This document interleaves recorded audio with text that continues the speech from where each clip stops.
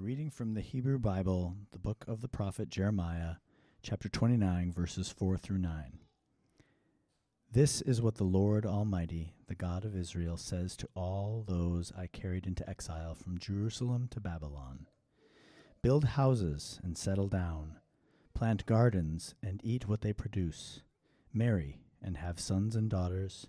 Find wives for your sons, give your daughters in marriage, so that they too may have sons and daughters. Increase in number there, do not decrease. Also, seek the peace and prosperity of the city to which I have carried you into exile. Pray to the Lord for it, because if it prospers, you too will prosper. Yes, this is what the Lord Almighty, the God of Israel, says. Do not let the prophets and diviners among you deceive you.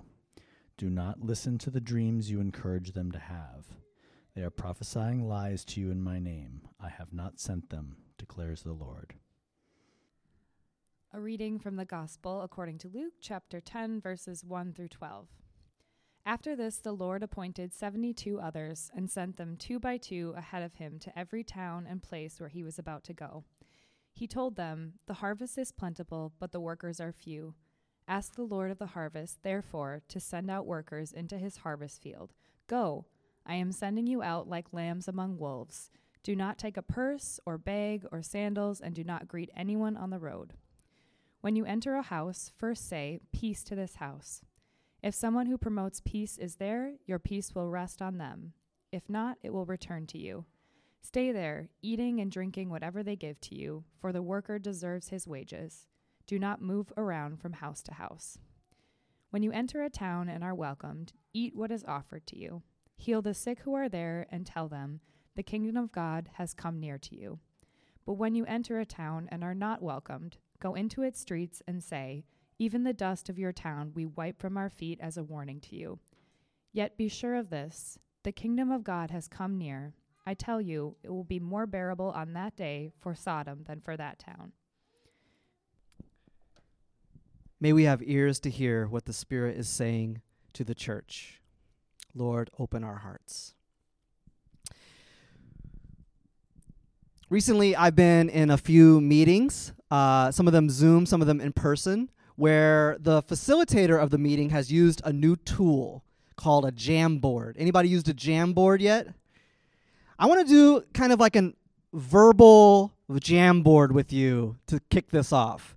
I want to ask you this question. I want you to shout out your answers. What memories, stories, or concerns come up for you when you think of the concept or the word missions? White saviorism. Good. Keep it going. What's that? Poverty porn. Good. Keep going. Power dynamics. Good. 500 years of bad haircuts. That's what Richard Twist called it. Sustainability. Good. Keep going. Are you noticing a theme?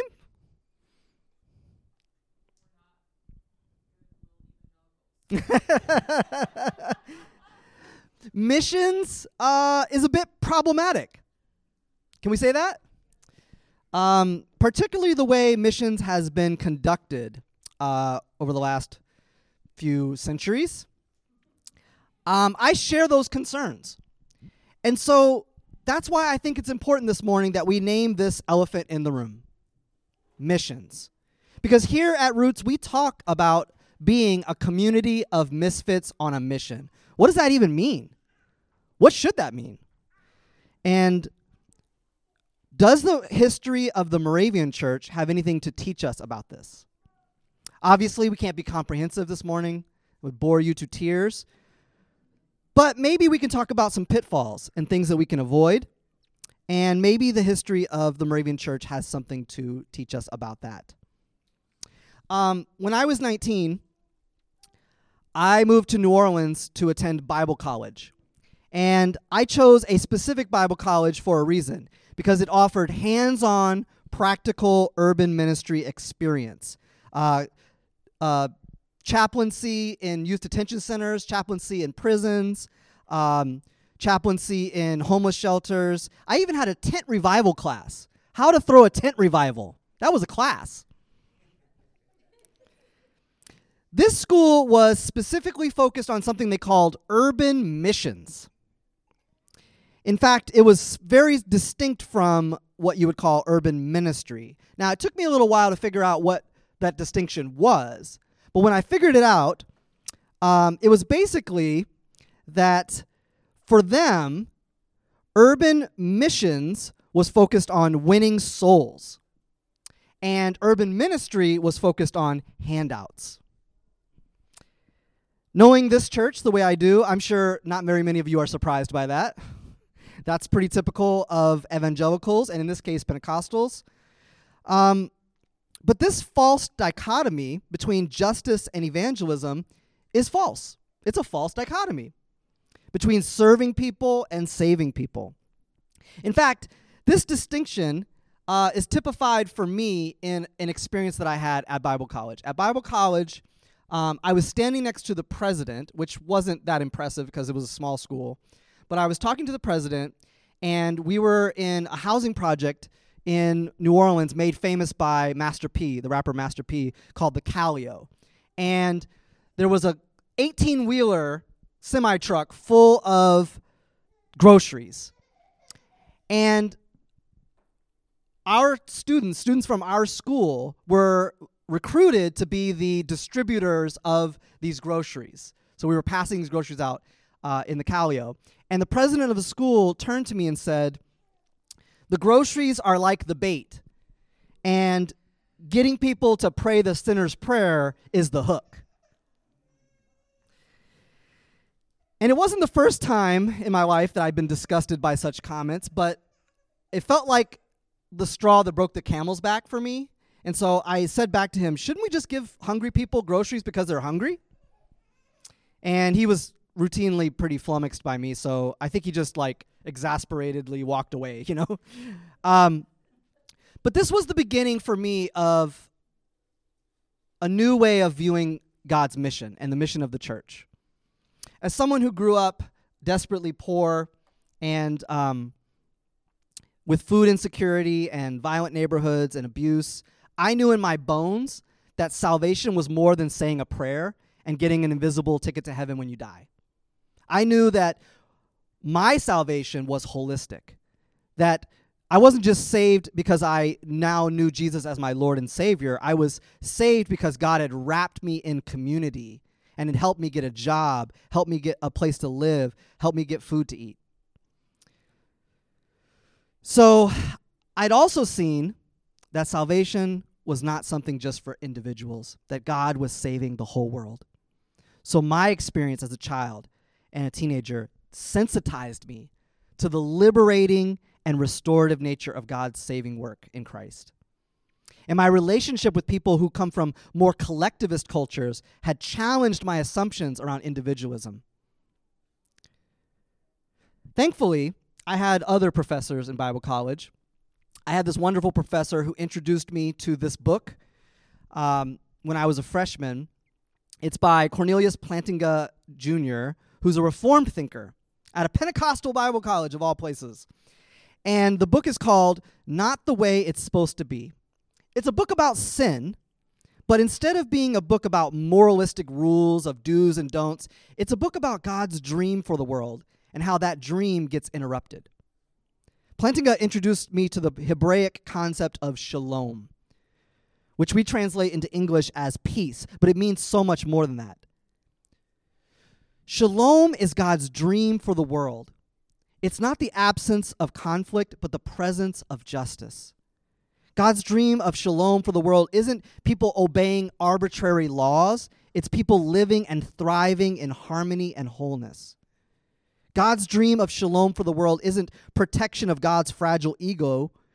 It's the world participating in God's extravagant love and partnering with God in stewarding the world as God's representatives.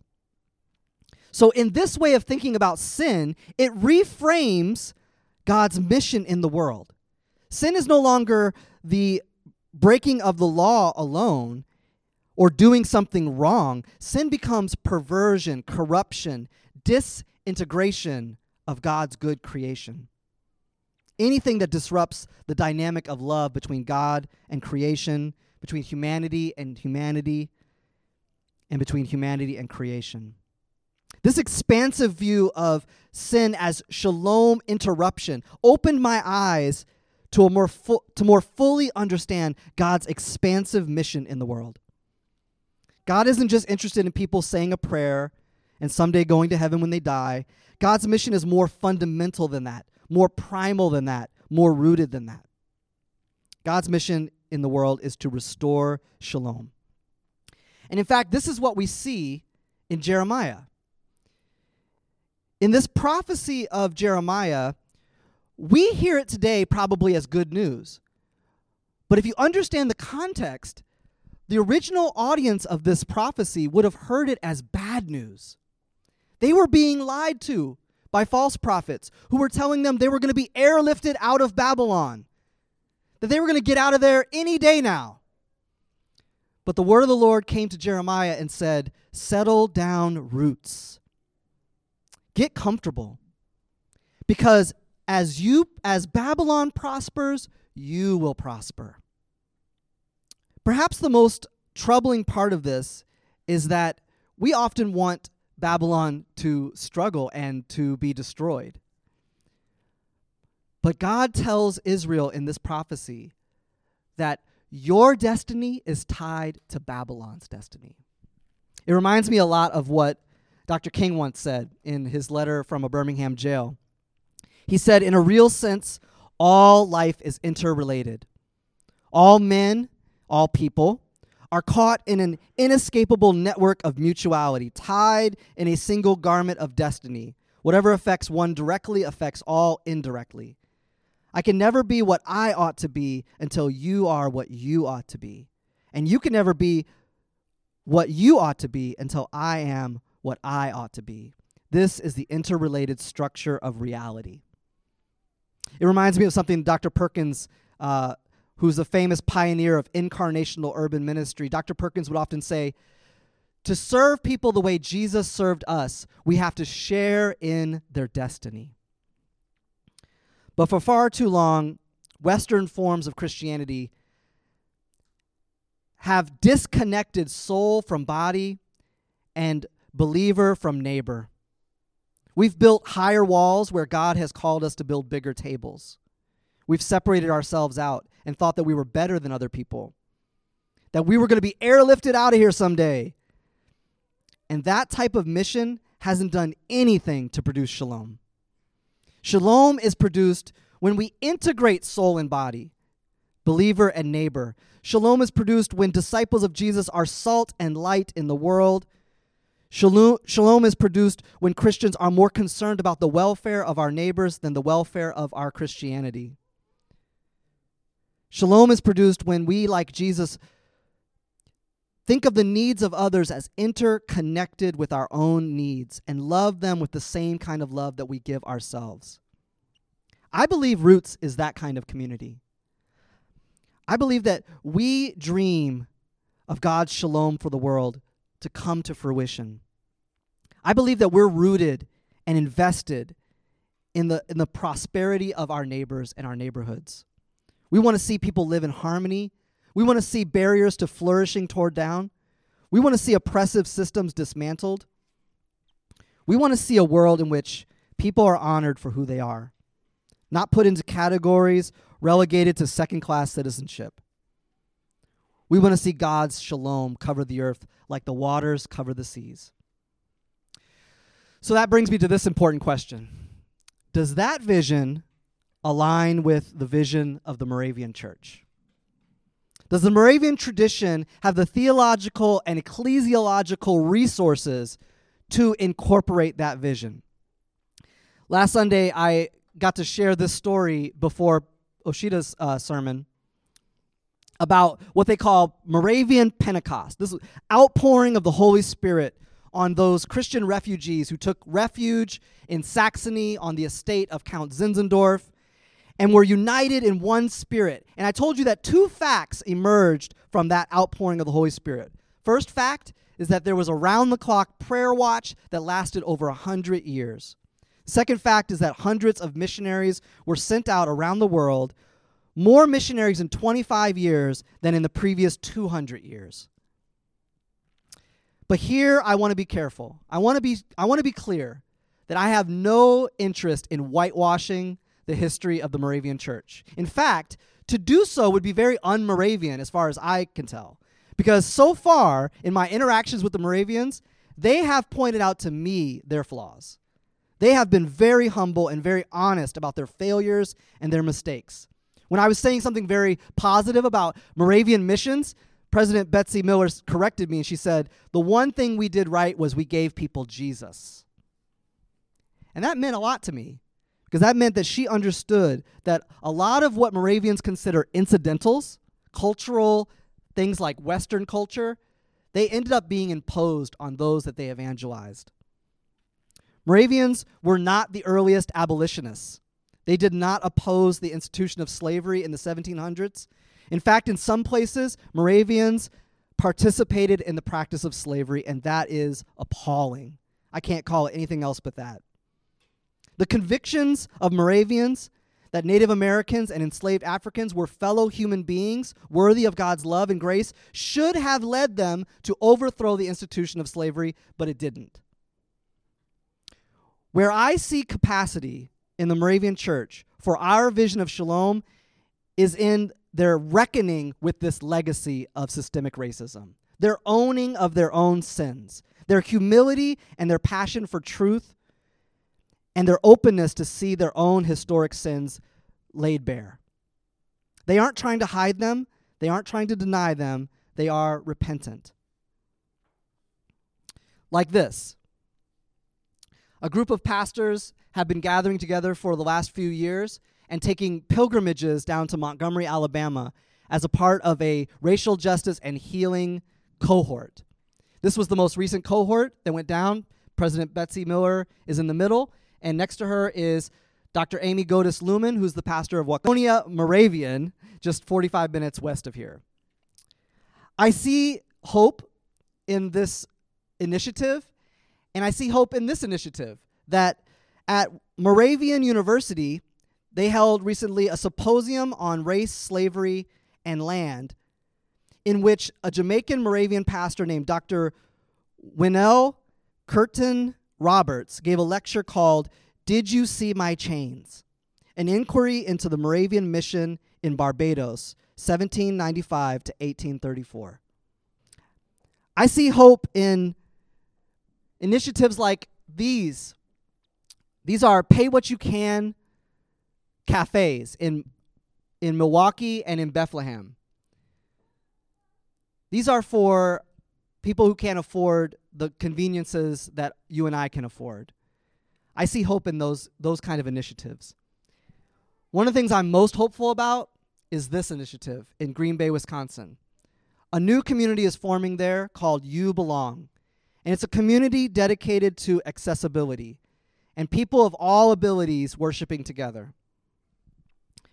But you know what I'm most hopeful about? I'm most hopeful about us. I think Roots can bring vision to the Moravian Church and vitality to the Moravian Church that can rekindle some of that missional spirit, but reframe missions with the concept of shalom.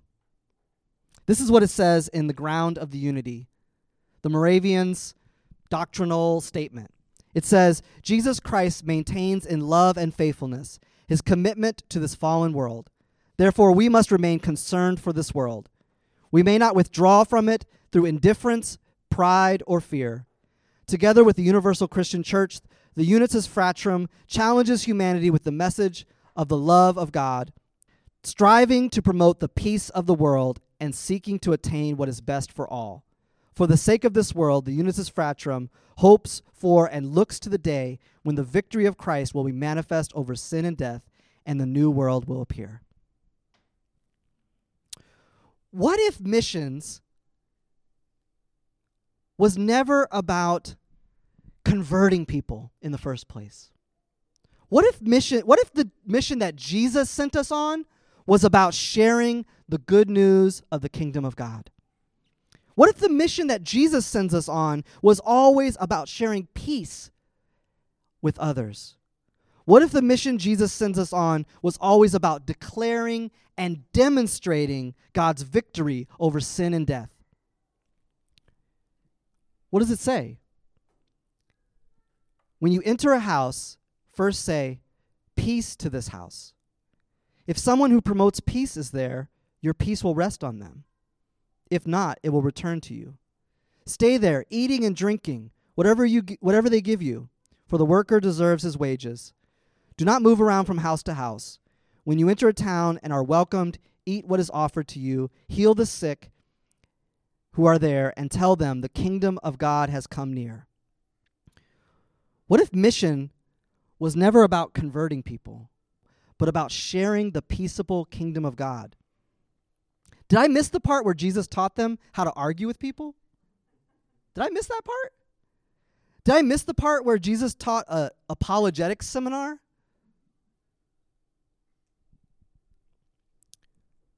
Did I miss the part where Jesus told them to tell them they were going to hell? Did I miss that part? Maybe much of Western Christianity has misunderstood the greatest commandment. The greatest commandment is to love God with all of your heart, mind, soul, and strength, and to love your neighbor as yourself. Not argue with them about the finer points of soteriology. Right? There's this famous story. It's a study conducted by Asbury Seminary. 2 different entrepreneurial missions agencies went to Thailand. One team was dubbed the Converters because their posture and approach was that all their economic development work was simply so they could produce conversions. But another team that went at the same time was dubbed the Blessers because when asked what their primary purpose was, their answer reflected a sincere desire for the sincere concern for the Thai people, a desire to help people in many aspects of their lives, such as financially, in their families, as well as to grow in understanding of Christianity. This orientation included conversion, but only as an aspect of a larger purpose and vision. Now, we might be tempted to think that the team that focused on being a blessing to their neighbors and not on conversions saw fewer conversions overall. But the study demonstrated that the opposite was true. The Blessers saw nearly 100 people become Christ followers, while the Converters saw only 2. When I look around this room at the people who call Roots home, I see people who seek to be a blessing to their neighbors. I see people who use their gifts in different aspects of the world. There's people in this room that use their gifts in education, in economic development, medicine, publishing, accessibility, health equity, mobility, research, music, and the arts. Seeking the shalom of the city doesn't just mean working in the nonprofit sector or being a pastor.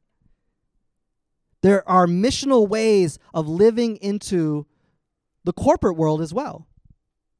And I can't think of anything more radical these days than raising our children to be peacemakers. We're called by Jesus to spread the good news of the kingdom of God in word and deed. We're misfits on a mission because we're committed to making Roots a place of refuge and belonging. So I want to challenge you this week. My challenge is this. As you go about your work, whatever it is you do for work, whether it's in an office or a classroom or in front of a computer screen or caring for babies, I want to invite you to widen your view of God's mission in the world. You are an ambassador of the kingdom of God.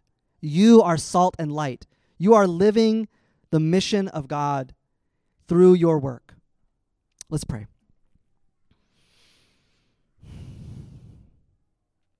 King Jesus, we thank you so much that you have already conquered sin and death. You are already victorious. And we merely get to participate in your victory. Thank you that we are called on a mission that is already successful because of you.